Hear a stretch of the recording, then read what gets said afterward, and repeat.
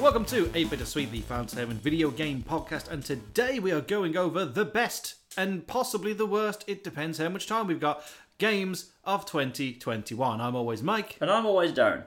When you only play 5 video games in a year, Michael, it's difficult to have a worst. I mean, it's technically worst to best, but that puts your worst in a weird position. Like, the worst game is technically the 5th best video game I've Yeah. played, which sounds wrong. But, yeah, it was a bit...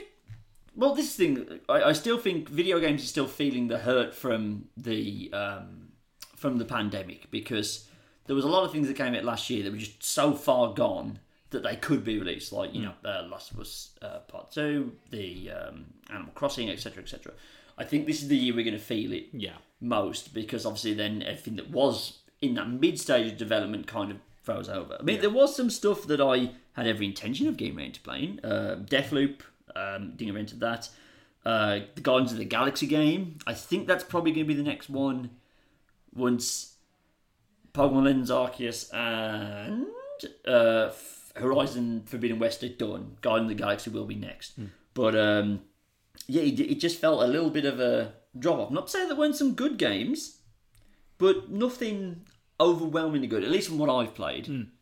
So we're going to patchwork that together, the best and worst, and I think we're also just going to take some time to talk about the state of gaming right now, because it's been a weird old year. Like you say, stagnant release schedule, a lot of hurt still being felt, not only on the software front, but the hardware front. Oh, on the hardware front, yeah. Yes, PS5s are still gold dust, folks. There's the time to invest. We did get them. Still, thanks very.co.uk. have come through on surprisingly many fronts. I got like an £80 Xbox One from them. Yeah. Damn, okay. Dope. But yeah, it was also a year of controversy. We'll probably have to talk about that at some point. Oh, probably. Oh God. Yeah, it's going to be fun. Let's start out on some positives, shall we? Yes, let's do that. Well, this thing, I didn't play any bad games, so that's a positive. Let's think video games. It's kind of difficult, because they're a higher price point than films. You're less likely to take a punt on something that are pretty sure you're going to enjoy. So, no, there was no real bad game this year. Well, is that the same for you? Pretty much. Because games are a more selective medium, there's more of a gamble and more money per transaction, because although the £70 game, it's not really happening after the PS5 launch. I think it's because a lot of third-party games have been coming out, and a lot of cross-generation games have been coming out. So it's just going to check how much I paid for Horizon. You pre-ordered Forbidden West, I take it. I have, yes. Yeah. That cost me £70. Oh, okay, fair enough. So the first-party titles... Fair enough, yeah. Still £70. I think that kind of tells you the kind of titles I was playing. Not a lot of first-party titles. No. I've missed Ratchet & Clank Rift Apart completely. I've still not finished Demon's Souls. So, yeah, I haven't circled back round to that. I was completely apathetic on the Final Fantasy VII re-release, and there we've got it for free. So fucking dope. I'd forgot I'd played that. Yeah. Oh. Does that technically make it onto the list? It's a game you played this year. Was it released this year, though? Did you play the PS4 version? The PS4 version, Then yes. It was last year. I played it this year. I finally gave JRPGs a go by having a go on what everyone tells me is the best one. Yeah. Fucking hated it. So, good. The experiment's over. Yep. Don't need to go back down that track again, so that's Pokemon good. and nothing else. And Zelda. I guess. It's not really a JRPG, though. It's more of a... Alpha. It's an RPG from a Japanese company. That'll do. Yeah, but if that's the method splitting hairs. Yeah, but that makes all, like, Nintendo IPs a J version of what they're doing. Well, therefore, I'm a big JRPG fan. Have that. I almost exclusively play JRPGs. As long as they're made by Nintendo and don't have names like Triangle Strategy. Oh, that's next year, isn't it? This year, technically. You know what? If we got paid more for this... I do that as I'll play that for the content. Yeah. But we don't. No. So I'm not. No, games are like the thing that we keep this side of things because we actually enjoy them. Yes. And imagine if you actually play next year and it's your game of the year and you don't tell me, and we build up and then you hit me with Triangle Strategy this time next year and I just slap the colour off your face like, no. I'm leaving now. I don't believe you. I tender my resignation. I'm not talking about triangle strategy.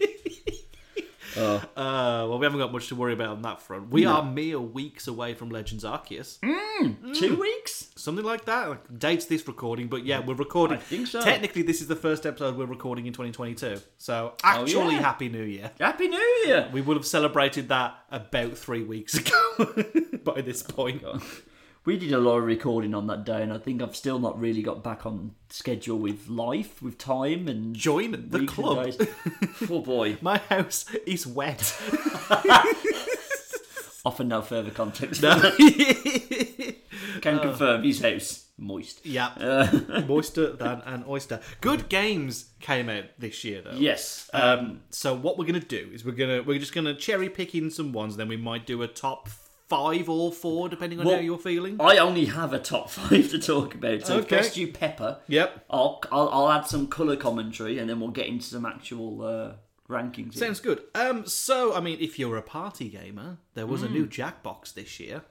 Right. And it has some really good games. Ah, okay. I think it's got the first one since, like, what do I say was the last good Jackbox game?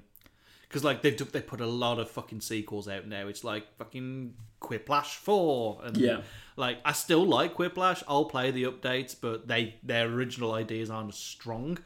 This year they introduced Job, which is really good. Okay. So the core concept is your submissions are answers to interview questions.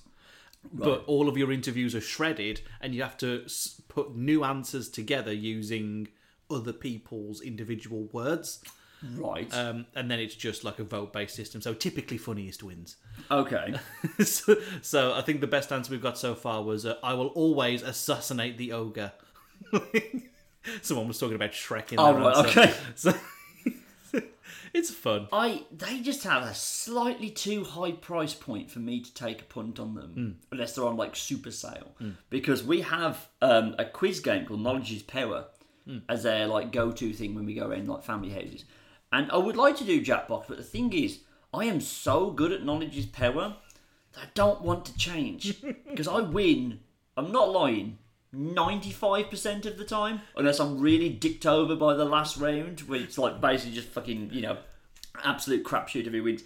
So it's like, do I stay on top of my little molehill as king, or do I venture into pastures new and risk not being the best? This is how I feel about board games. I refuse to play anything other than Articulate on Christmas Day. I'm like, no, I've got a psychic link with my wife and she knows what I'm talking about. I will not be dethroned as the Articulate king. You gotta stick with what you know. And this thing, Jackbox, I don't know. I've played it before. We've played it before. Yeah. And it is good. But again, it's every time I go to it, I'm like, I could download Jackbox if we're going away for something. It's like 30 quid for just one of them. And I'm like, that's a big punt to take on something that, like, it's, 4 games in one. Yeah, but that kind of leaves a little bit of room for one of them to be crap and it still get good reviews. This is it. So, and we're 8 packs in at this point, so they're not waning in popularity. Right, okay. But this pack's pretty good. We've had some pretty shitty packs. Yeah. I think 6 was particularly dross. Right. Whichever one had Zeepeldome in it, which is just not a Jackbox game. Right. It's just shit. That one was not a good pack, but this one's pretty good. Okay. But the highlight is Job. There's been a number of additions to games this year rather than there being fully like out there big releases. And the big release from this year are actually shorter games. But for me, for my money, best DLC of the year, it's Ghost of Tsushima's Iki Island. Oh, I haven't played it. Mate. I mean, it's more Ghost of Tsushima. I've got a 2-week gap now before Pokemon gets here because I finished a game yesterday. So I've got a gap now. I can either go back to Halo Reach and have you not got Game Pass? Because Halo Infinite did come out this year. No, I've got... Because I went to no Halo before I played new Halo. Right. Having never played Halo. Gotcha. I'm now stuck on Halo Reach, which is really not engaging me. And I know it's a prequel, which probably isn't helping. So I'm either going to go back and toil through that, jump immediately to Halo 4 and just fuck Reach off, or I might play the DLC for Ghost of Tsushima on my PS5. Yes. In fact, that might be the best way for you to experience it. That does sound... Is it free DLC? No, it's paid. So, like, if because you own the PS4 disc version, right? Yes. So I think it's 20 quid. So, but it's like a full game upgrade. Okay. And a pretty sizable DLC. It's like a whole new area, about the size of the first area from the game. Yeah. So it's pretty You know good. what? There's a January sale on right now. I'm sure it's in that. Oh yeah, I'll probably guaranteed. get it for a 10 out of that'll do me nicely. Yeah, but no, that's fantastic. It's got a good story to it. It doesn't feel so divorced from the rest of the stories that it wouldn't work as just like kind of a patchwork situation. Right, is like, it- you can play it by the time you rescue. Spoilers, I guess. By the time you've rescued Lord Shimmerer for the first time, you can go Right. to Iki Island. So it's not a sequel DLC. No, It's a concurrent DLC. yes. Right. Okay. Obviously, for me, it was a sequel because I finished the game. Right. Okay. Fair enough. Cool. Okay. I don't play any games that have DLC in them, so I can't join in. Anything else we want to touch on before we kind of get into handing out some awards? What did you think of the offerings from all of the free game distribution this year? Because that has continued. So, like, PS Plus games have not been great this year. No. They have not been fantastic. Apart from the December drop, which was really fucking good. So the December drop was Deep Rock Galactic. It's Yeah. Minecraft with dwarves and guns. Okay. Pretty good. Right. Persona 5 Strikers, which is, I mean, it was a game engineered for me because it's Persona 5. It's a sequel to Persona 5 made by the people who make Dynasty Warriors. Oh, okay. I can see why that would work. That was Yep. literally engineered in a lab for me. And Dirt 5 for PS5. Racing game if you haven't got a racing game. I played Dirt 4 and I really couldn't get on board with it because it It's wasn't a working. bit, I can't go back to good racing games after playing Horizon. This is the thing. I know Forza's on the Game Pass. And Yeah. it just keeps eating away at the back of my head. That's like, my you know, biggest regret is not getting round to Horizon 5 this year. You haven't? I haven't. Oh, damn. Okay. I fully intended to and didn't get a chance. Part of me, because I'm going to be playing on an Xbox One, part of me wants to go, no, I'm saving this for when I inevitably get a cut price Series X. Yeah. I But don't know when that's going to be. no.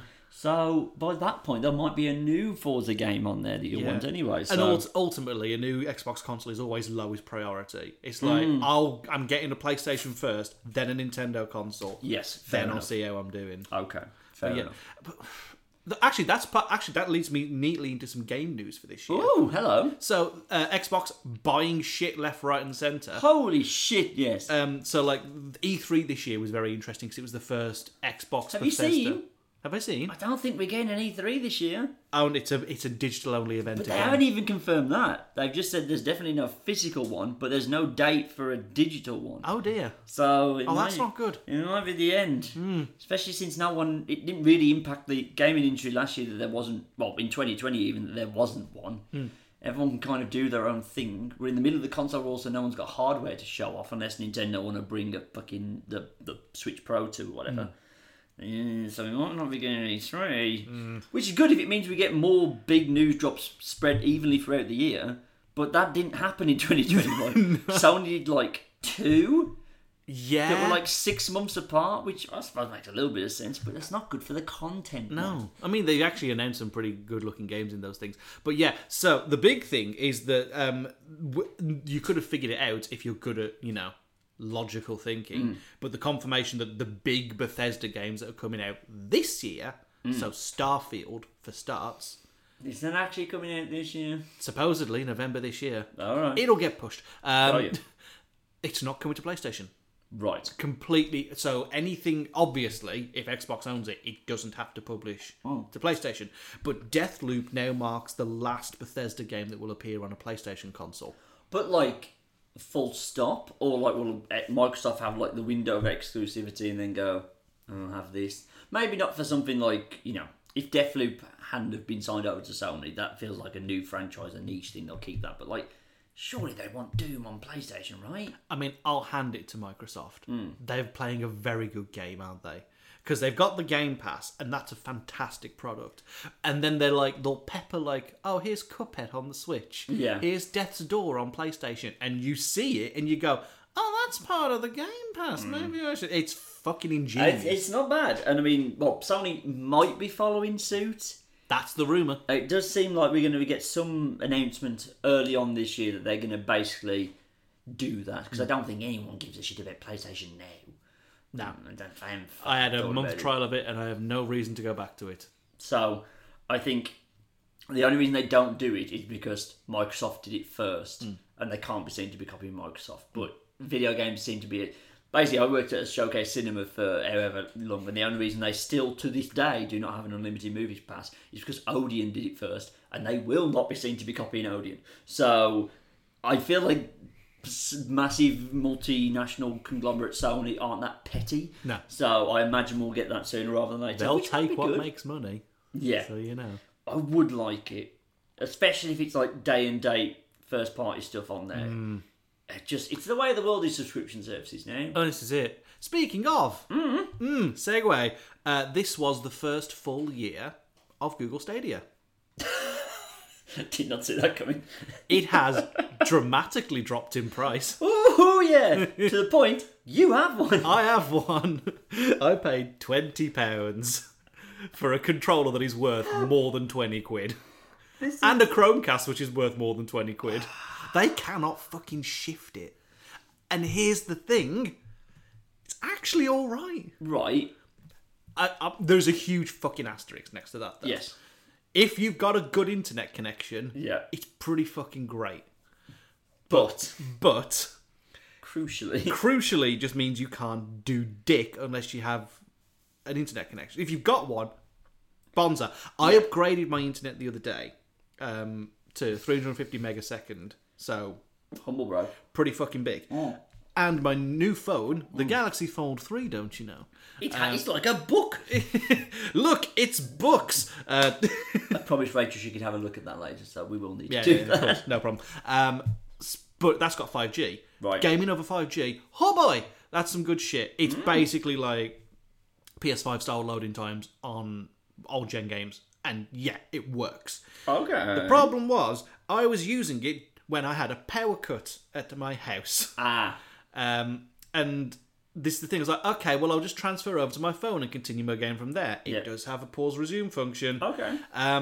When we had this power cut, the 5G masts went down. Oh. And the games do not fucking work. So this is the thing. It is an always online service, and if you've got a good connection, it's pretty good. The library of games is the issue. Right, okay. It's mostly third-party shot. Not that Google are a studio, but like... Because then they shutter all of them. Yeah. They were like, well, it didn't work, and then... Yeah. I don't... And they had exclusivity deals for certain games, and those have now disappeared into the fucking ether. Like, Baldur's Gate 3 was going to be a big deal on Stadia, and it's not now, to the point that, you know, they are literally giving you a Chromecast and giving you a half to third price controller and a month free and an additional 3 months free through one of its partners. So it's like, please play it. And it's good. Right. But it's not replacing a console. No. Of course it isn't. No, you could never do. But this is the thing I don't get about Google, right? How much money do you need, Google? You do one thing really well, and thus far you've proven to be able to do nothing else really well. Other than email and a search engine. Email, search engine, you own YouTube, Bully, that's great. Drive's pretty great. And you get your docs and all that stuff, great. But you try to do social networking. Remember Google Plus? That fucking died on its arse. Then you try to do gaming, and that died on its arse. I'm just like...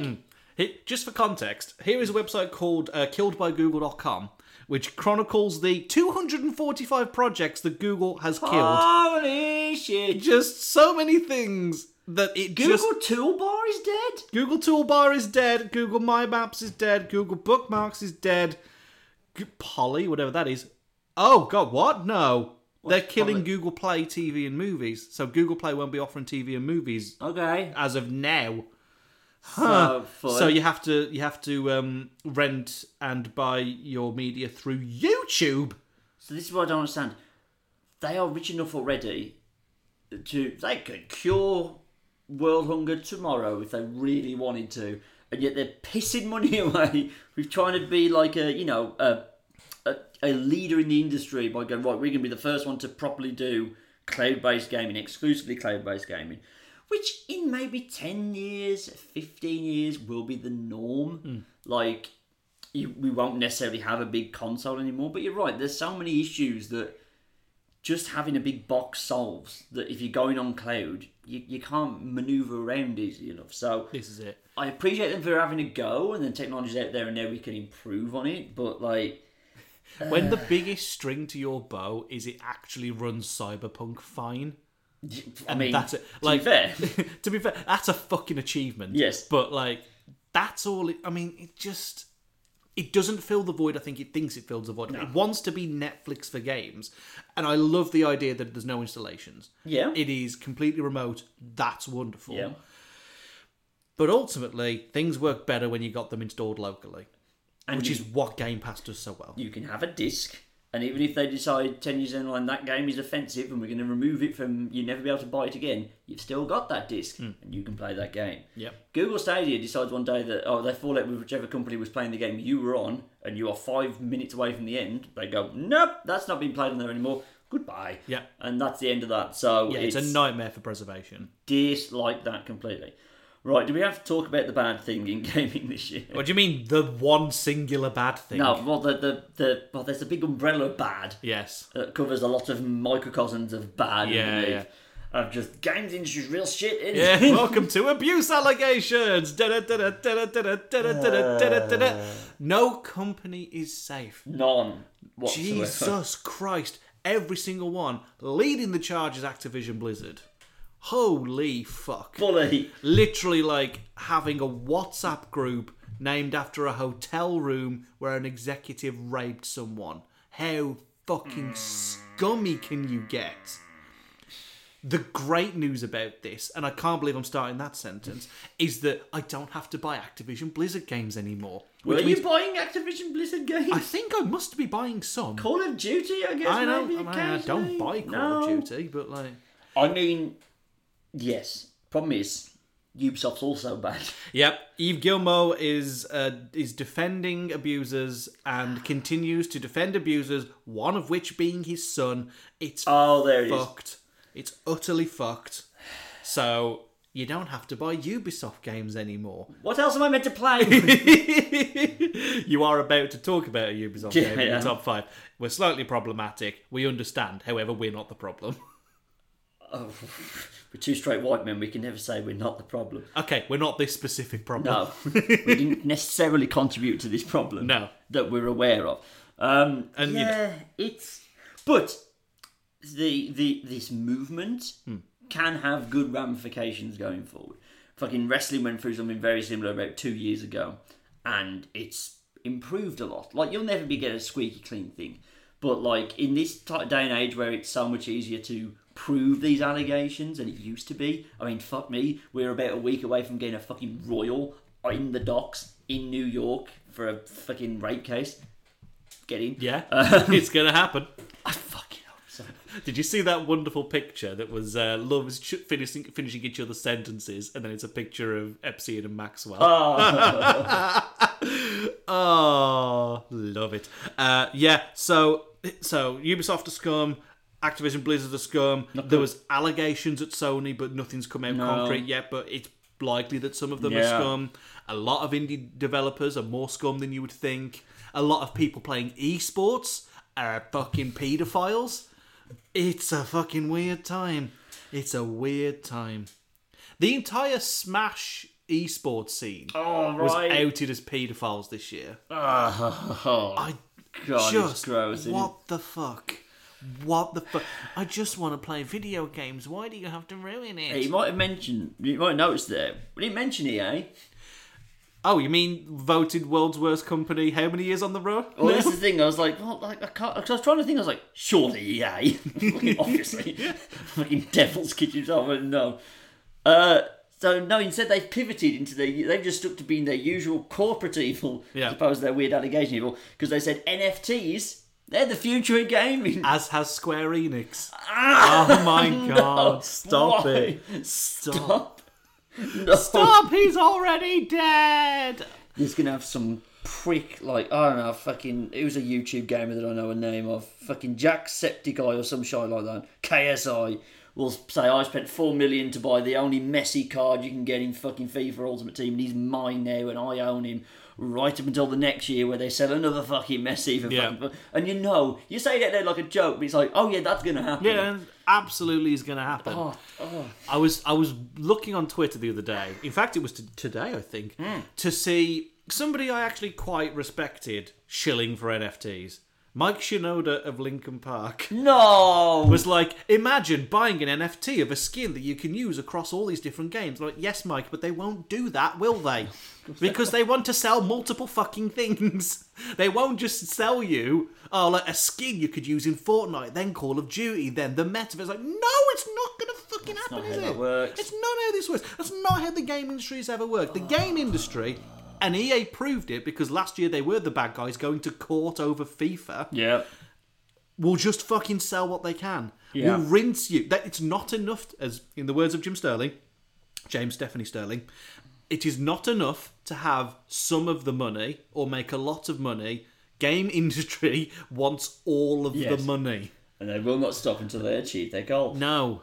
And we're seeing that come to manifest with promises of NFT games in 2022. Fucking it's like as if the year couldn't have ended on a bad enough note, but like the head of Square Enix releasing that end of year letter to everybody that then somehow got out that was basically like, some people still, and literally in quotation marks, play to have fun, and we're trying to change that mindset. I'm like, define the word game, Yoshida. Define the word game. They want to make it into another job. What is wrong with this? Oh, yeah, I need to apply to play fucking Fortnite. Eat my dick. It's not happening. Right. I think we've expunged the bad. Yeah. We've scratched the surface of the bad. Yeah, we didn't go into everything because it's fucking harrowing. It is. It's just not worth it. Like, we're going to talk about good things about the video game industry now, and we don't want to... It feels a little cheap in respect of everything we've talked about to then go, well, they're still good games. But you need to imagine, right? Not to belittle like what's happening, but it is a minority. The majority of people in video games are doing it for the love of video games because they want to make good, creative pieces of art that people can then go and enjoy and have a great time with, a great make memories with. So that's who we're kind of championing here. Yeah. Like, some of these games do come from shitty companies. Yeah. But at least they're getting called out now. Yes. And that's good. And hopefully... fucking these people get cycled out and go and fucking join EA. Just go over there. Fucking cesspit that is EA. That's good because you just concentrated all. It's fine. You don't buy EA games. Oh, that's hard. They own everything. Yep. Right. Are you ready for a top 5? Let's have a top 5. I can start off my top 5 real quick. Yep. It's Skyward Sword remake, and I haven't even counted it on my written version of this because it is just a remake, and it is like. Nintendo got very much into, let's remake our games, but let's change nothing about them. Let's re-release our games with the saturation turned up. Like, I'm not bothered with Brilliant Diamond Shining Pearl. No. Like, this is the first time both of us have noped out of a Pokemon game. Like, they changed nothing. It's the same game. Nothing. If anything, they made it worse. Because of their weird, chibi fucking art style. So, I don't know. So, I've completely fucking waffled on that. Skyward Sword came in like a bit of a drudge in the middle of the year where I was like, yeah, I'll pick it up. It is improved, just in the fact that you don't have to have a Wii remote. So, you can enjoy that game for more of what it is. I still think it's probably the weakest of the full-fledged 3D Zelda games. But it's not the yawning chasm it is when you play it as a fucking Wii game. Did you play it? I mean, remember when we went to Game Fest? Oh, yeah. That's how much I've played of it. Oh, wow. Oh, wow. Whoa. I didn't play it on Wii. You've never played Skyward Sword? I mean, no. Wow. Okay. Well, listen, I can't really recommend it, I guess. It's the one that came directly after it is one of the greatest video games of all time. It is. So, you know. Yeah, I understand. There's nothing in there that's like mind-blowingly brilliant and, you know, a complete change of pace from the rest of the flying stuff.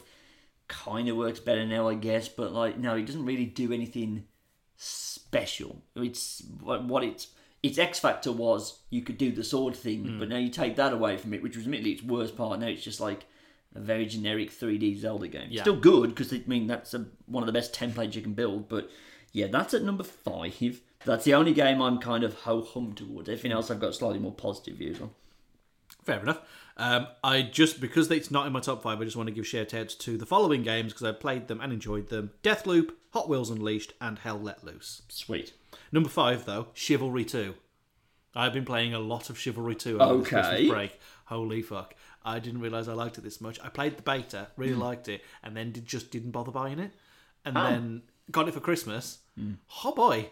Really? I'm really liking it. Okay. It's all multiplayer, which I think is the one drawback. Right. But it's swords and shields team deathmatch. Right. And it is so much different to what you'd expect. I really love the humour from this. I think the original Chivalry had humour, but it was a very dark game. Right. This is like everything's in the day.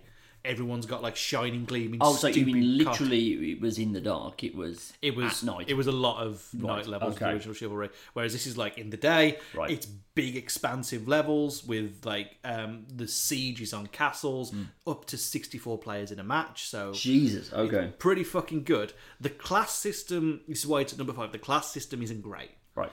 So you've got an archer, a crusader, a footman, and a knight. Knight, you know what the fuck you're getting with that. Right. There's different weapons. It's a knight. Footman, it's anything with a big pokey leg stick. Great, cool. The problem is with archery and the crusader. Because the crusader just feels like every other weapon shoved into one character. Every other possible medieval weapon. It's like, I really want to play with a two-handed sword, like a Zweihand or a bastard sword. Yeah. And to use that, I have to get the shitty axe guy up to like level 20 something. Right. Okay. And then the archery is not great. Right. They've gone for like semi-realism. So it's like, try and pitch your shots to arrive when somebody's about to be in the spot because you're shooting an arrow. Yeah. Like, that's fine. But this is a game of fast-paced sword combat. And if someone's barreling towards me with a giant sword, I'm going to miss. And you're going, Yeah, I'm checking for air. That's not good. It's not good. So most of the time I'm having fun, though. It's very funny. Okay. There's a big, steep learning curve. Once you get it, because you kind of have to like know to turn into your swings to kind of like get the speed advantage, right. which is weird on a controller, but they've made it work. Okay. So big props to, I think it's Torn Banner, who are the developers for this. Right. We'd like more updates, please, because it's been a bit fucking barren since launch, but it's pretty good. Good. Something that did get at least one big update, which was nice, and then a few bounces of, was new Pokemon Snap at number 4. More on that later. So, I have no nostalgia for the N64 one because I never played it. It's the one major Pokemon game that I just never... I don't... To this day, I still don't own an N64. So, but I know everyone likes it, so I was excited to go and play it again. I think the problem is... Where was my problem? Let me read the thing. So, it's a good... I have to be in the mood for it. I can't just play it... I mean, I played through. It was the only game I was playing at the time. But, like, part of the problem was I feel the mechanics are needlessly, like, inaccurate for what you need to do. So, like, it's kind of with the fucking arrow thing you were saying in Chivalry 2. It's like, so you've got apples, you've got illumination orbs, you've got, like, you can make a whistle noise, whatever. And it feels like... That noise will haunt my fucking dreams. Oh, right. Do, do, do, do, do. Oh, God. So, and you're moving at a relatively slow rate, but you're still constantly moving. They're trying to aim stuff, especially when you've got to hit, like... You've got to make 5 different Pokemon do 5 different things in order to get, like, the Gyarados to appear at the end. That can get very tedious when you can't reverse. And you've got to go all the way back to the start of the level. And if you miss one of them by a centimetre, you've got to fucking start again. So the first time you play through a level is brilliant. I feel like it's the repeating of it that kind of gets to you. And yeah, and you do kind of go around. I think I made this joke in the review. It's like, Homer's webpage, there's just all the noise and fucking hello, hello. That's me going through Pokemon. And I'm just fucking chucking everything and ding, ding, ding, ding, ding, ding, ding, ding. So...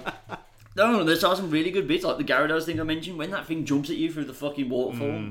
That's ace. Yeah. And like when you get to the little unique interactions that you didn't know were there. Yeah. Real good. There's some very nice points in this, but I feel like... I just stumbled into an encounter with Shaman, and it just happened. I was like, this is dope. Do. Yeah, I did that. Who's mine with? Mine was with Manaphy, I think. But yeah, it's... I enjoyed it. I'm not necessarily in a rush for a sequel ever, but like, it was good. More on that later. That was your number 4. Yes. My number 4 is Kena Bridge of Spirits. A game that my wife completed before me. That's the appeal this game has. Hello. And she was playing it last time we were at your house. Yeah. Fair enough. I mean, I stuck her on easy. But to say that she's not very good, she traditionally plays sort of more 2D games. Right, okay. The only other game with like a 3D style world and first person or third person camera she's played is Minecraft. Right, That's okay. the only other game. But she finished Kena. She got through the entire fucking game, which I am so proud of her for. And I can't say I blame her, because it's very fucking good. Okay. There is a bit of a theme as we go up from Chivalry 2, Yeah. which is, in another year, these wouldn't have been here. Yeah. And they're very much harkening back to something I already enjoy, Right. but I'll let it slide because I really enjoy it. Fair enough. That's the theme for this list. This is basically just a Jak and Daxter game, Oh, right, okay. but like, it's very good. Right. Actually, to be fair, they've got more than a Jak and Daxter game because the combat is very satisfying. Okay. It's simple, but it's very satisfying, and you've got multiple things to do. I think the Rot are great characters. I wouldn't be surprised to see this get a sequel. They're not like minion-y, are they? They're not. Okay. They don't give them voices. Good. They do give them hats. That's their thing. You can put hats on them. Okay. That's fine, because the plot is very much around the world less than it is around the Rot. Right, okay. The plot very much is, I'm going up that mountain and I'm going to save the valley. Dope. Plot not rot. Yeah, Cool. plot not... That's the subtitle. Kena, the second subtitle. Kena, spiritual prize, plot not spot. Yeah, there Right, you go. sweet. But no, very, very good game. Beautiful art style. It does feel at all times like you're playing like a Pixar level movie. And the voice work is very good. If there is a duff character, it is Kena herself, but that's Right. because you spend a lot of the time doing all the actual menial shit with Right. Kena, and then the interesting people get to bob in and out of the story being interesting. Yeah. And it doesn't really... The ending's satisfying because it feels like the overcoming of like this huge overbearing threat, Yeah. but it doesn't feel personally satisfying for Kena. Right, okay. Something I think they can iron out in a sequel. Right. I might get this. There's a few games that are like Saturn from like last year that are like spent like Subnautica Below Zero. I was going to get that, but I just never got around to it. This was the other one I was like on the fence a few times. I'm like, should I do that? And if Rachel's going to like it as well, because she can kind of she's competent now. With she's game through Arkham City, so we're getting there. Well, the thing is, Rachel played Zelda, right? Yes, This she is played Zelda that Light. Sweet, I can deal with that.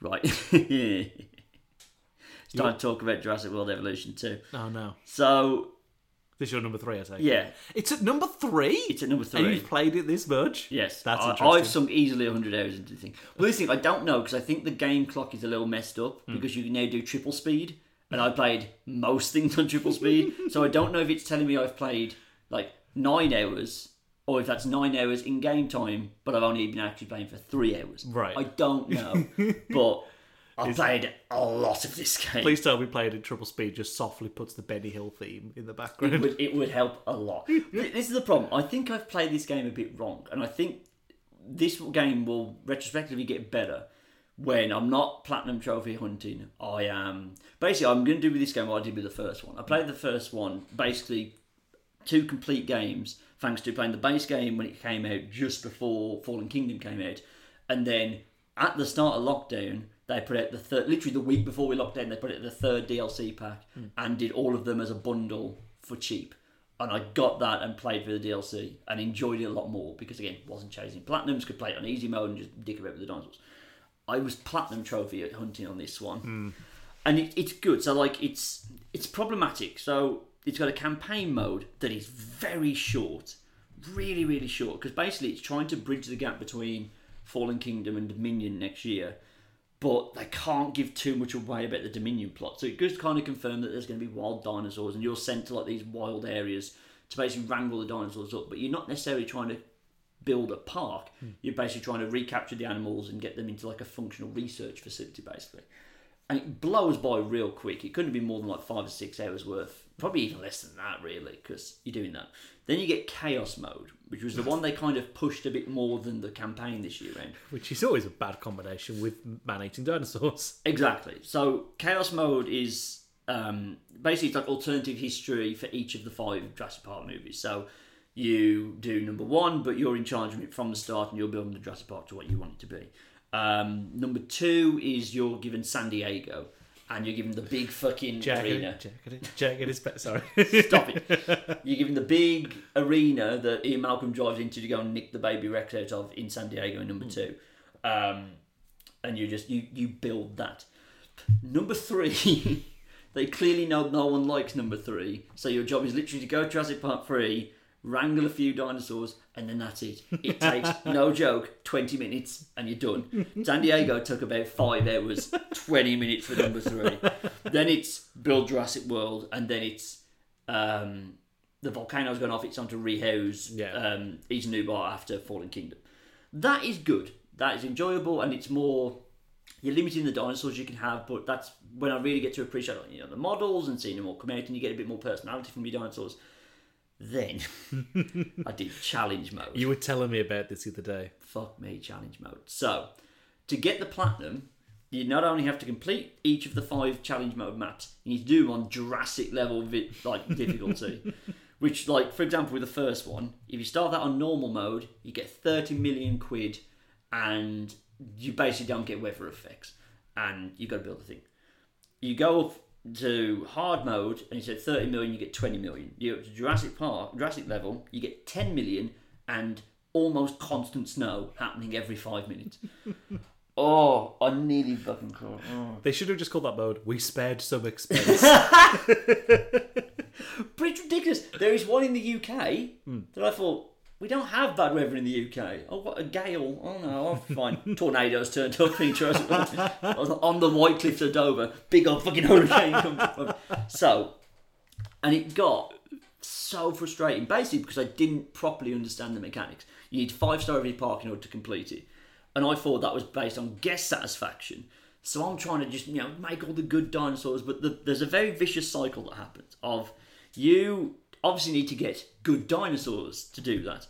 You breed them, but everything costs loads of money. The big restraint is that all of your research costs millions of pounds. So you've got to spend fucking millions of pounds to get them. Then you've got to spend millions of pounds on your staff to get everyone there. So you can get discounts to get slightly cheaper things. Then you've got to breed all the fucking dinosaurs, but you can't do that quickly because they cost so much money.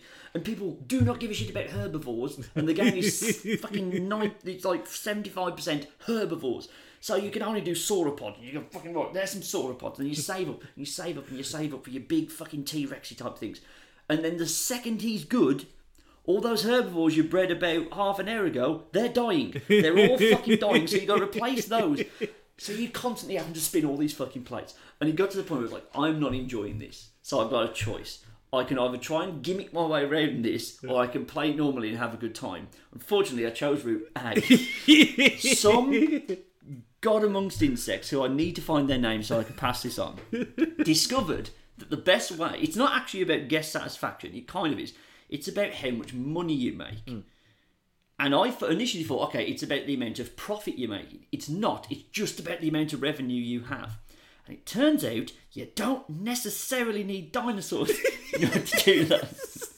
There is a way. So on the first 2 maps, there's 5 things you have to do before it will even let you open the park, which is build your ranger station, build a staff centre, have accommodation, have food, and have toilets. And release a dinosaur. You do that, and then the park opens, and you can start earning money. But there's also, if you've got enough money, you can get the research done quick enough. You can unlock entertainment buildings, which have all your dinosaurs have appeal levels, plus all the shitty, the Gallimimuses, the stuff that's dirt cheap, don't have a lot, but you can breed a lot of them cheaply to get it going.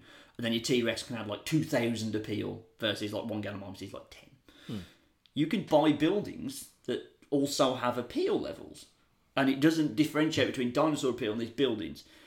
The little ones, you can only have one of each type, so you can have one bowling alley, one cinema, one this. But the big innovation centre, which is the big, when they, in Jurassic World, the first one, when they open the hotel doors, there's that big triangular shaped building. The one they've put into Orlando. That's the one. Yeah. You can build as many as them as you want with no penalties. And that's what I did. So on some of them, there's only a finite amount of space to build them. So you can build a lot of them. You have no... because the dinosaurs cost the most money because they can get sick, they can fight each other and get injured, and then you've got to be constantly replacing them. The problem is, you get penalised. There's a dinosaur quota you have to basically. So like usually it's like 10 or 12 dinosaurs in each park. The government imposed dinosaur quota. So fucking hell. If you have one dinosaur, which obviously when you're breeding at the start is problematic. If you only have one, it massively penalises you, and it's impossible to make money, which then stymies all the other things you're trying to do. But if you have no dinosaurs, you have no penalty. So it's actually better to have no than one or two. And you just sit there. It gets a bit boring. You're playing triple speed, which is why I was playing triple speed all the time. Yeah. You earn all your fucking money, you buy all your research, then you sack off all your research staff. I was making a lot of people redundant. I was like, right, that's all the research done. Okay, buy all you. Then you just go and exclusively hire the people that dig up all the fossils and like extract the DNA. You do all that. You sack them, and then you get all the people that do incubation, and you incubate all your dinosaurs, especially on the smaller maps where you can only earn. There's not enough room to put enough buildings down to max out the 5-star. You breed 10 dinosaurs, you release them all in one go, and then you wait a second for the revenue to like boop, boop, boop, boop, boop, boop. And it's you've got to do that before the weather kills them all. They escape, or they all get sick, because the second they get sick, your fucking rating plummets. Yeah. This was what I did for the first 4 maps and got there. It took, I'm talking 20 hours per map to get them all done, but I finally got done. I got to the last one in South America. It was the hardest one. It said it's got a minimum beat time of 17 hours on normal speed. I was like, fuck. It's huge, right? It's like the Grand Canyon, basically. It's all like big areas and then little narrow chambers up to another big area. Oh my God. I built an entire park with 0 dinosaurs and 47 innovation centres. I built Innovation Centre Park. Could you imagine walking around there? Just be like, well, when are we going to get to the fireworks factory? It was brilliant. So I had tried to play it legitimately. Welcome to Innovation Centre Park. Oh my God, it could have been called Centre Parks. Oh my God, it could totally be called Centre Parks. I wanted to play it legitimately, I really did, but this was the last one to get the platinum, and I was like, no, because my plan was working so well. Basically, you build one innovation. I'm sorry if this is boring you, but this is the funniest thing I did all year. Bear in mind, this is number 3. Yes. You build an innovation centre. You build a food, a drink, and a gift shop next to it. You then build an emergency shelter. There was no dinosaurs to run away from. They were a bit pointless, but there's sandstorms you need to protect people from. A toilet and a monorail station. And then you do that for each of the big plots of land you've got. There's about, I'd say, 10 or 12 of those. And then it just becomes a game of Tetris of, right, because it's a very big building, but if you angle it right, you can build another one. And if you build another one that's also next to the same row of shop that this one next to, these profits go up. And then all you have to do, once you've got everything done, all the monorails are up, you've got 100% accommodation, transport, things. Again, 0 dinosaurs in the fucking dinosaur game. You have to wait for a tornado to come, fix all your stuff, pause the game. Basically, because you don't need to make a profit to win, you just need to make money. You go to all your shops, you give them all, you can add entertainers to them and fossil displays. You add as much shit as possible. So all the shops are making massive losses, but they're earning fuckloads of revenue. You unpause the game and you just hope no tornadoes roll in for 10 seconds as it goes boop, boop, boop, boop, boop. Hits 5 stars, turned it off, haven't turned it back on again. I was like, when the DLC's out and I can appreciate it as a dinosaur game, because graphically it's got a lot better. There's a lot more to do minute to minute than the first game. So I would say it's an improvement, but the problem is adding all that minute to minute stuff means there's a lot more you've got to juggle and fucking pay for. But it just sucks the fun and a little bit of the joy out of it a little bit. So I am looking forward to DLC, but I'm done for now. You turned that game into, there's that video, Spider-Man, but it's just man. Yes. That's what you turned that game into. Welcome to Park. That was my goal. I should have played it on normal difficulty and named my dinosaurs like I did in the first one and just be happy. But you lose money so fast, and if you're below money at the end of the month, even if it's by $1, they go, right, challenge over, start again. So I couldn't run the risk of being in debt. So, oh God. So that was my third favourite game of the year. Like I said, when I come back and play this with all the DLC out, I'm going to enjoy it a lot more and I'll have a lot fonder memories of it. But that's my overriding memory, is that I released 0 dinosaurs and I got a 5-star park. I just like the idea of there's no dinosaurs, and then for one day Go! And then the entire park shuts down. I should have done that. On the last bit, I should I'm just going to breed some T-Rexes. Because you can breed a lot of them now. So you can breed, I think, 10 at a time. Just fucking let them go. No, I'm done with this world. You people have come all the way to South America to look at a park that consists of nothing but monorails and fucking innovation buildings. Basically museums and monorails are all you're here to do. You don't deserve life. Eat some fucking Rexes. Maggle? Okay. Well, the next two entries are a lot less funny, but they're just good. Yeah, they're just good games. That was the fun bit. You can leave now. I'll show it you before you leave so you can marvel at Park. Centre Park. Oh, dearie me. Continuing on the trend of games that shouldn't be here, but scratch a very specific niche for me. Okay. Back 4 Blood. Now, you big this up as this is one of your big fucking pillars of the year. Was holy and fuck. It is good. Okay, I fucking love it. I get it. I get that people don't think it's as good as Left 4 Dead. Right. But we need to take the rose-tinted glasses off sometimes. This actually feels like a properly good modern shooter in Left 4 Dead. So, right. I will say this though: there is a void of character where there was some in Left 4 Dead. Right, okay. I think visual distinction's a big thing, and repeating enemies are also a huge drawback.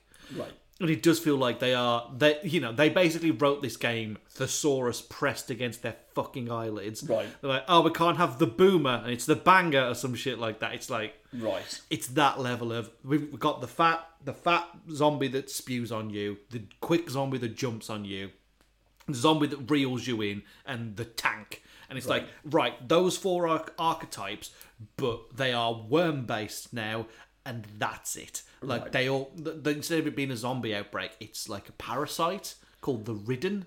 Right. So everything's just it turns to worms when you shoot it, which is fun, I guess. Okay. But there's 8 playable characters instead of 4 this time, and each of them feel like half a character. Right. So it's that thing of it is what I enjoy, but it is diminishing returns. Right. But it doesn't stop the core gameplay loop being good. Right. I will say, artificial difficulty up the arse. That's what this has. Right. I am not out of the first difficulty yet. I cannot. There's beginner, veteran, and expert. I can't play veteran. Right. It is just you thought the first game on its hardest difficulty threw enemies at you. The middle difficulty on this game, it's relentless. It's the special Ridden in Back 4 Blood are what tornadoes are to challenge mode. Right, okay. It's just you gotta hope you can take 10 paces in that direction and a fucking big one doesn't spawn. Right. Which sucks because it undermines the card system. Yeah. Which is really good. I like the idea that you can play each individual of the 8 characters has things they're good at. So the first character, Evangelo, something like that. He's quick, he's speedy, he's got lots of stamina, and he's good at recovery. Yep. Sweet. You've got Holly, who's a melee focused character. Yep. She's good with bats. Mm-hmm. Sweet. Hoffman, big guns, awesome. Yep. Mom, additional revives, fantastic. So that's what moms do. So, and the doc character is fucking broken, and I love playing as her because if you get the right cards, you can just continuously heal everybody. Right. Okay. So she's fucking great. But that's good. And then the card system on top is now you can get better with a specific weapon. Now you can have an effect for the entire team if one of you goes down, or now you can get stacking bonuses. So it's there's a system in the game called Copper, which is how you can buy guns. It's all in game. It's not a buy guns, then it's not an NFT. It's all temporary. It's you go through the level collecting copper so that when you get to the end of the level, you can buy a better gun to take it to the next level, and then when that run's done, it's all gone. It's just this additional system. And you can get a card that basically breaks that in half. So you can just get all the big upgrades so that when you get to the challenging level at the end, you're tooled up. Right, okay. It works. And the exploitations are not a bad thing. But this is just so much less of a product than Left 4 Dead was. Left 4 Dead was just so full of joy and character. And depth. Yeah. Right. And it gets the atmosphere right. Right. But the characters do not shut the fuck up for 10 seconds. And I'm trying to a lot of people. I will say this is the first game on PS5 where I've had consistency with people on microphones. Right. Okay. Like, people are on, they want to talk, and they want to beat the level. Right. Okay. It's not like, like the PS3 days of yore where it'd be some cunt listening to TalkSport radio. Right. Okay. Yeah. It's not that. So people are on, they'll go, anybody on a mic so we can strategize? Yes. Great. Awesome. Okay. So that was beautiful. But it lacks magic. And that's not a quantifiable thing. Little special, something. Right, okay. That loop scratches an itch for me because I fucking love Left 4 Dead. Yeah. But it's not, I don't finish levels with that kind of like, oh my god, we beat the level kind of thing. It's just like, we're going to get fucking dick down again, aren't we? Because the random card generation system, it replaces the director system from the Left 4 Dead games. Yes. Basically, the director system basically must have been like one of those things that, like, like we fed all of these images into this thing. Yes. And now we can detect it. They just fed a load of horror movies into that thing. Right. And it knew how to do the peaks and troughs of a horror movie. Right. This is just an onslaught of just, do you want to deal with 12 fucking ogres? Like, no, this isn't fun. So I don't have that kind of, oh, yes, I'm really excited to play the next level. It's like, I need a break. Because I'm going to step out that door and death awaits me. Right, and okay. it's not, and I'm not ready. Fair enough. So, like, I played it all over Halloween, and that was a really good time to play it. Good timing, okay. I pretty much played it right up until the end of November. Right. Pretty much non-stop. Okay. And I really, really enjoyed my time with it. Obviously, I'm a bit of a fucking simp for Left 4 Dead. Mm-hmm. This is good. It can be better. I think I've just figured out what your top 2 games are, and I think we should save any simp comments for next year. Cool. Well, now I haven't really. I might change this order between 2 and 1 by the time I actually write the article, which I'm going to release when all the podcasts are out. Because I literally finished this yesterday. Right. It's Metroid Dread. It was sat there waiting for me to get on it. I was basically, Jurassic World took far longer than I thought it was going to. You actually got round to it. I got round to it. I'm so impressed. I beat in 7 hours, and that was not me doing speedrunning strats or anything like that. It's just you playing. This is the thing. Okay, I'll get the criticism out of the way first. It's a short game. It's 7 hours, and unless you want to go back and, I feel like I've got everything I need out of that game. I'm not going to go back and 100% it just so I can see fucking, Samus's tits at the end. I'm fine, right? I'm good. Genuinely, I watched a video that was like the secret ending of every Metroid, and the majority of them are just, you get to see Samus out of the suit. Yeah. And I'm like, oh, we're the worst, aren't we? Men. The first one is, here's Samus in a bikini. Yeah, literally. Here's Samus with green hair and her boobs out. Great. So, I ain't going to bother with that. But it was maybe the most satisfying 7 hours of the year of like everything. Because like the Metroid Samus Returns on the 3DS Yes. works really well, but it's limited by the hardware. It's some of the aiming is just off because you've got that weird thumb pan thing. Yeah. And you can't react fast enough. This is so buttery smooth, it's unreal. It just flows so naturally. And like, the good thing is, you'll run into a boss, and the first time you fight them, you are just smacking into a brick wall, and that thing kills you dead in 5 seconds. But there was not a single boss where I had to go, right, what am I doing? I need to go look up strategies. Or I get frustrated and walk away.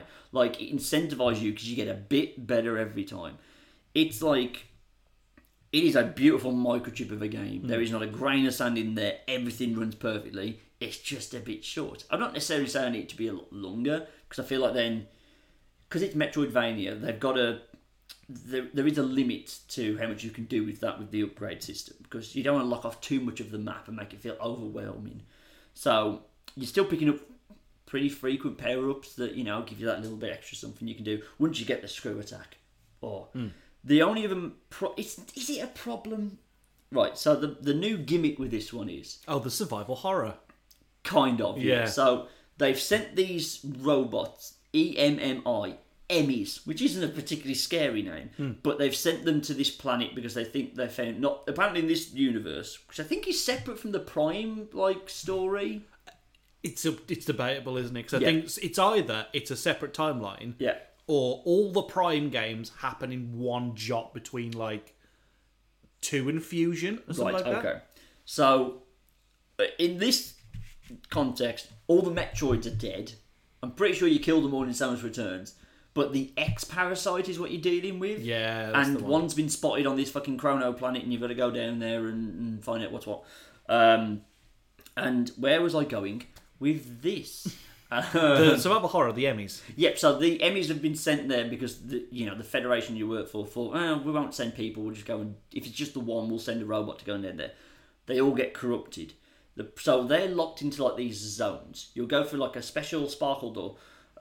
When you play it, you'll see what I mean. You go through the special sparkle door. I've played it, I know what you mean. You have played it? Yeah, I've only played like an hour or two of it. Though. Oh, so you've had a go against these fucking robots? Yeah, I fucking hate them. Oh my god. Right, so they are unstoppable. Yes. They're a bit T-Rexy in that as long as you're quiet around them, they're not really going to pick up on you. They're introduced to you as it's just an extended chase sequence. Yes. And that's what they all are. So you can try and be stealthy, but basically you can't always be stealthy. At some point you are going to have to alert them to your presence, and they hear you, and they can bomb into where you are, and if they get hold of you, you get 2 fucking infinitesimal windows to counter them. They grab you with a hand. You got like the little the parry system that you can do from Samus Returns is back. I have not done that once. It's so fucking hard. I'd say 90% of the time I completely whiff. And if the hand grabs you, that you never get the phase one. Because there's no telling when that's going to go off. Nah. Occasionally I got the hand. I got 3 in a row once and I was like, oh my god, this is the biggest dick moment I've ever had in my entire life. So then you counter them, you get a little window to get away, and then you can try and hide again and stuff. The further it goes on, the last 2 you have to fight can hear you everywhere in the level. So the second you drop a cloak or even like take a step, they hear you and they're on you. Once you get the screw attack though, you can escape them and just jump everywhere. They can't catch you in midair, it's great. And then eventually you get like a power upgrade, a one-time basically mega fuck off cannon that you can go and shoot them with. That's quite satisfying. They're Marmite.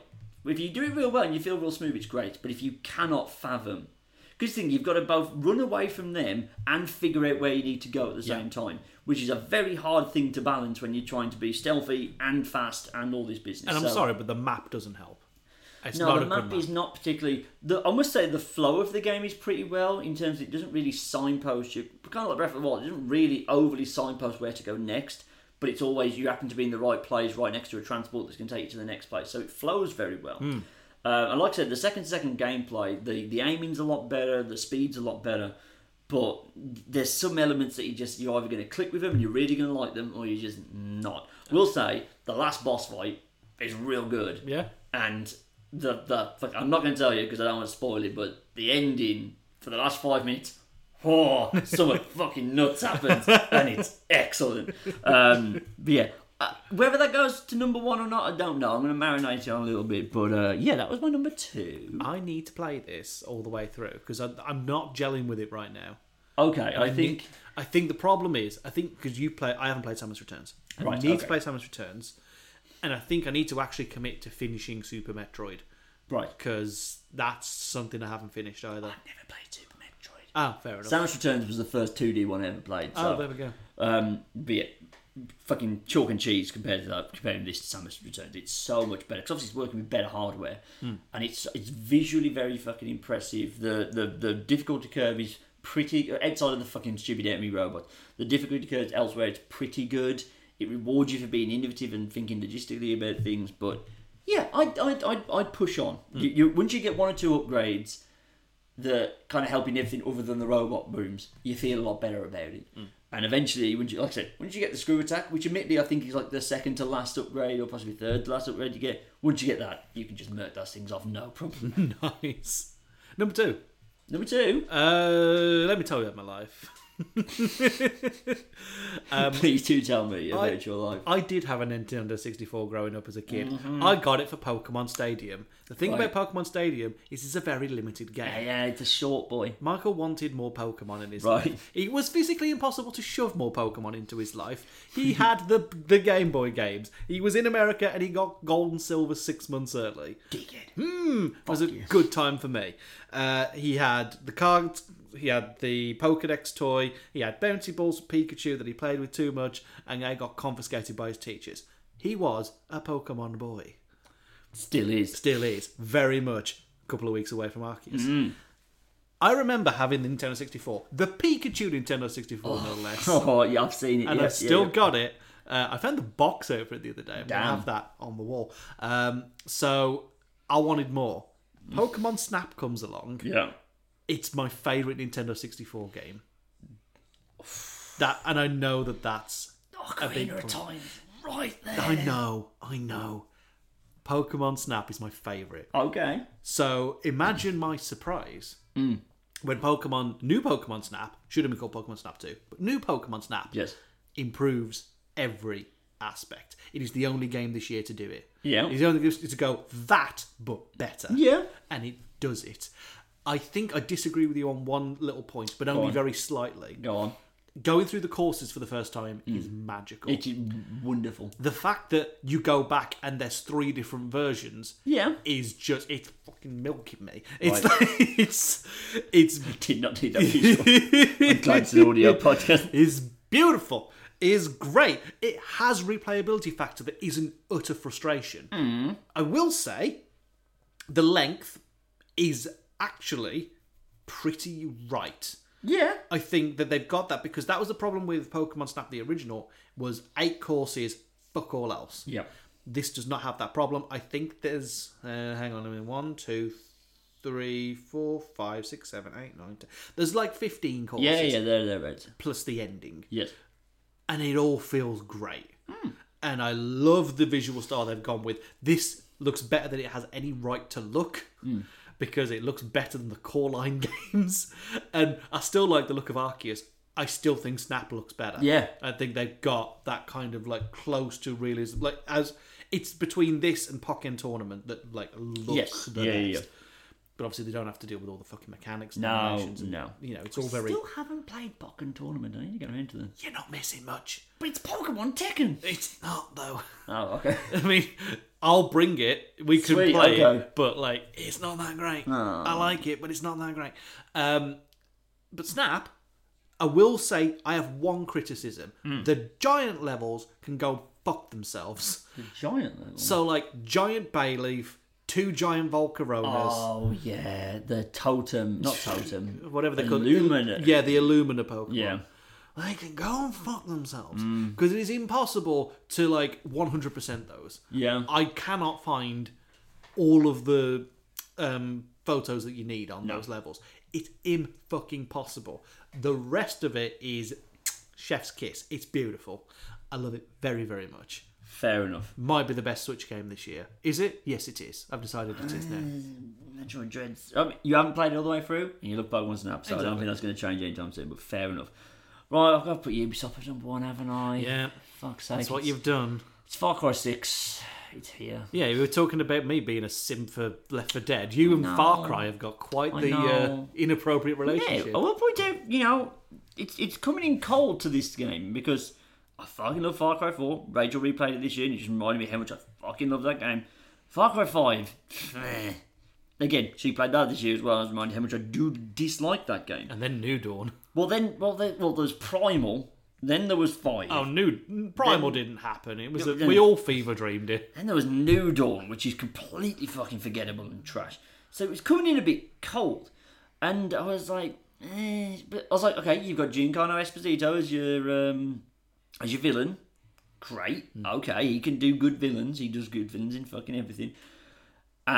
You've gone predominantly, even though you can pick the gender, all the marketing was with female Dani Rojas. Dani Rojas is also the name of the Mexican striker from Ted Lasso, so that helped. The guy who was in Spider-Man. Yes, the bartender. Yeah. Have you watched Ted Lasso? Not yet. I intend to. It's like it wins so many awards. God, if I can get you into a football comedy, I truly have fucking peaked. So it was coming in cold, but I was like, there's stuff about this I like. Now, there are some gimmicks they put in this that I didn't really play around with. I didn't actually use any of the support animals or characters that you get. I was like, Chorizo? No, because they were a bit like ropey, and I was like, I don't. Thing is, it makes you very powerful. It's a very good power fantasy because you get these things called Supremo backpacks. The only issue is they give you the best one first, and there is no point in discovering any of the other ones. They give you a rocket launcher backpack that basically, if anything's in your way, You go, you press L1 and R1 as long as you got the charge. She fucking kneels down, fucking 100 rockets come shooting out of her big bag, and then they just wipe out anything. You see a helicopter, you just go, oh, boom! No more helicopter. They give you the Boba Fett thing. Essentially, yes. And I didn't bother with any of the other ones because, like, this is the best one. I don't need to experiment. So they give you a lot of, like, weapons, they give you a lot of ammo, and it's real fun doing that.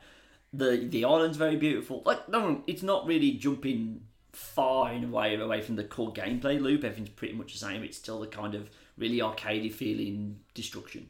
But I'm into that type of thing. It's all good. The thing I think that separates this and gets Far Cry back on track is that they really went in on the story. Because 5 has one that's kind of incidental because you're playing a mute character. Because like in 3 and 4, the guy has dialogue like Ajay Gale says stuff in number 4. But like he doesn't really feel like he's really an active part of the thing. Not like in Far Cry 3. No, they pivot in this in that Giancarlo Esposito is kind of actually the one that's removed more from the story because he's the dictator. He's up in his ivory tower for most of the game. You get really good cutscenes with him and his son that kind of lace in between like big major missions and stuff. And occasionally you bump into him for like a bit, but you're actually dealing with like general stuff. But they really do a good job on the story. They make Dani Rojas a really interesting protagonist. At least I played the female version of it. She's really likable. She's, she's down to earth. She's fun-loving, etc. And they really play up like the political landscape on this island. There's a guy called El Tigre, who's this 70-year-old black dude who was in the last revolution to overthrow dictators. And he's a 70-year-old who's just constantly topless. He's still got a six-pack. And he just wants to constantly be doing press-ups. He's fucking excellent. I love him so much. I want to play... There's DLC I want. Give me the fucking El Tigre prequel when I'm just blowing shit up in the 60s. Like, they do an entire mission where he's like, we have to go save Miguel from the museum. They've got him working there for... Turns out Miguel is a tank. And you've got to break him out. It's a tank they used in the 60s. It's just really stupid, big, explodey fun, but done a lot better than it has for the 3 previous games. So that's why I'm giving it the edge. I think I admire Metroid Dread more because it's just so super concentrated and everything works so fucking well. There's like some bits of this that don't really, like I said, I didn't really engage with any of the extra stuff. So there's that. I maybe have slightly more criticisms of this game, but I definitely had the most fun in this game. And that's why it's number 1 for this year. Nice. I'm going to guess yours. It's not a fucking hard guess, is it? Because you haven't mentioned it yet. I haven't. And I was like, has he played it yet? But then I saw it was on your shelf last time I was around your house. We Death's get it. Door. What? Death's Door? Yeah. No, get the fuck out of here. It's Guardians of the It's Galaxy. Guardians of the Galaxy, yeah. Get it, Michael. You like Guardians of the Galaxy. I am very annoyed I haven't played this yet. Wax lyrical. This shouldn't be a You really shouldn't. At the apex of this shouldn't be here, but it's scratching a very specific itch for me. Who the fuck wanted PS3 action games to come back? Who asked for that? Straightforward, linear PS3 games, and it's my game of the year because it does one thing really well, which is it's just a good single player game. It just went, you know what? 40 quid, you're getting a long game. You're only playing as one character. There's no multiplayer, no microtransactions, none of this shit, no NFTs. You unlock everything by finding it in all the levels. Yeah. You can get soft locked behind stuff so that you can't get them. The decisions matter. The characters are well written, well voiced. It basically, not to give you too many spoilers, it's basically my pitch for Guardians 3 made into a game. Complete with Universal Church of Truth, Adam Warlock, Cosmo the Space Dog. Yeah. There is... I couldn't have written it because it's that fucking good. There is a brilliant subplot where all Drax the Destroyer wants to do is go and fight the Fing Fang Foom. And it's genuinely the funniest part of the game is just, oh fuck, we need money. And everyone's like, no. And Drax like, we're gonna fight the Fing Fang Foom. It's the funniest shit. It's so good. It's got good bosses that ramp up right in difficulty. Yeah. It's got a nice upgrade system, which lets each of the Guardians have their own space on the team. Yeah. I don't think there's multiple endings. Right. As far as I'm aware. I'm fairly certain there isn't. Okay. The cosmetics you can collect in the game are very good. They're all comics references. Good. There's some TV and film references because obviously the film costumes are there, which is not how I played the game.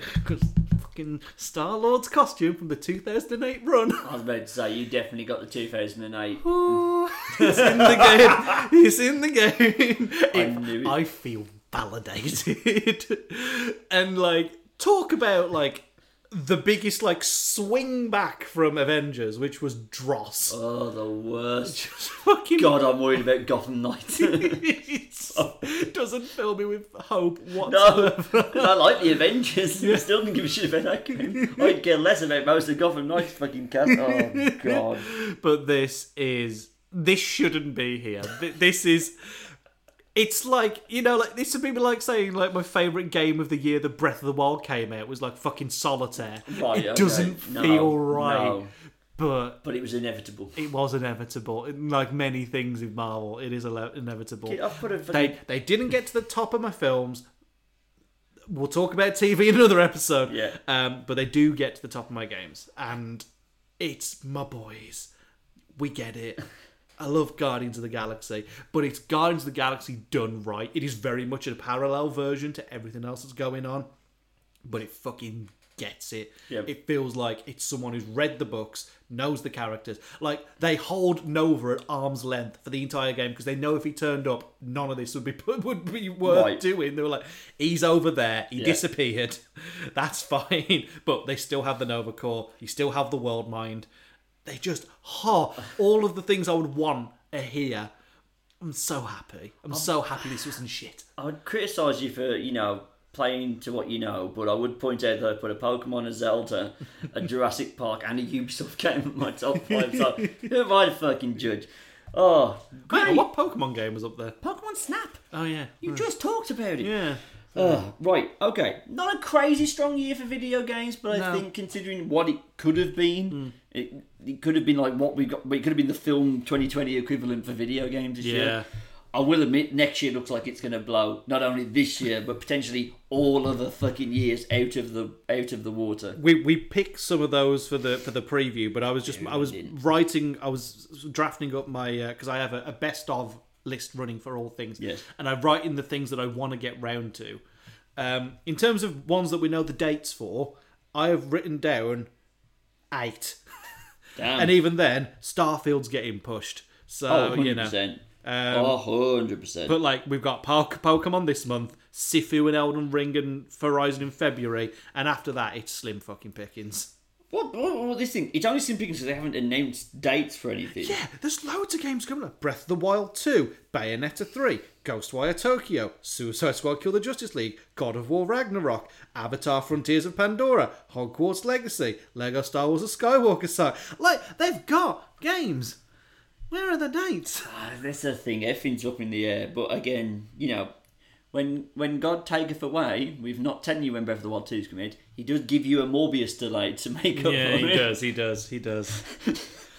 7 times that thing because no fucker wants to watch it. I can smell New Mutants from a mile away. But I like New Mutants, but that's because it's my particularly strongest, potent, most drug is fucking X-Men stuff, so fair enough, but that was nice. Yeah. That was good. I felt good to get that out. I'm glad I got Metroid Prime in there because it was like literally a top 3 of like, I would recommend this kind of. Yeah, I'd recommend this kind of. Yeah, I'd recommend this kind of. So I'm glad we got there. But thank you very much for joining us. Where can people find us on the internet, Mike? You can go and find me on Twitter and Instagram and @thatmikeO, and you can go and find Darren on Twitter and Instagram and @theGuttridge. You can find the site on Twitter, Instagram and Facebook under the username FoulENT. That's FOULENT. Find us on Spotify, Apple Podcasts, SoundCloud, wherever you can pick up an RSS feed under the username FoulENT or FoulENT Podcast, depending on the service you're using. And of course, go to FoulEntertainment.com for all the podcasts, all the articles, all the stuff, all the time. We have up on the podcast, up on the website right now, we have a review of Spider-Man No Way Home. No Way Home, Far From Home. No Way Home. Far From No Way Home. Let's call the whole thing off. Hawkeye. We have a best of films of 2021. We do. Which Darren will never forget as the year I put Spider-Man 6th. You're fucking madman. Whether or not, at some point, there will also be the 2022 preview, which, as Mike talked about, we use a draft style episode as well. Go check that out. Coming up very soon, we're going to record it, is our look back at 2021 in TV. And kind of a few ancillary things as well. It's mostly an excuse to do Darren's wrestling rant. I need to tell Michael about the Ballad of Wangman Page. That's a fantastic lead-in. I can't wait to hear it, and neither can you. Bye, everybody! Bye!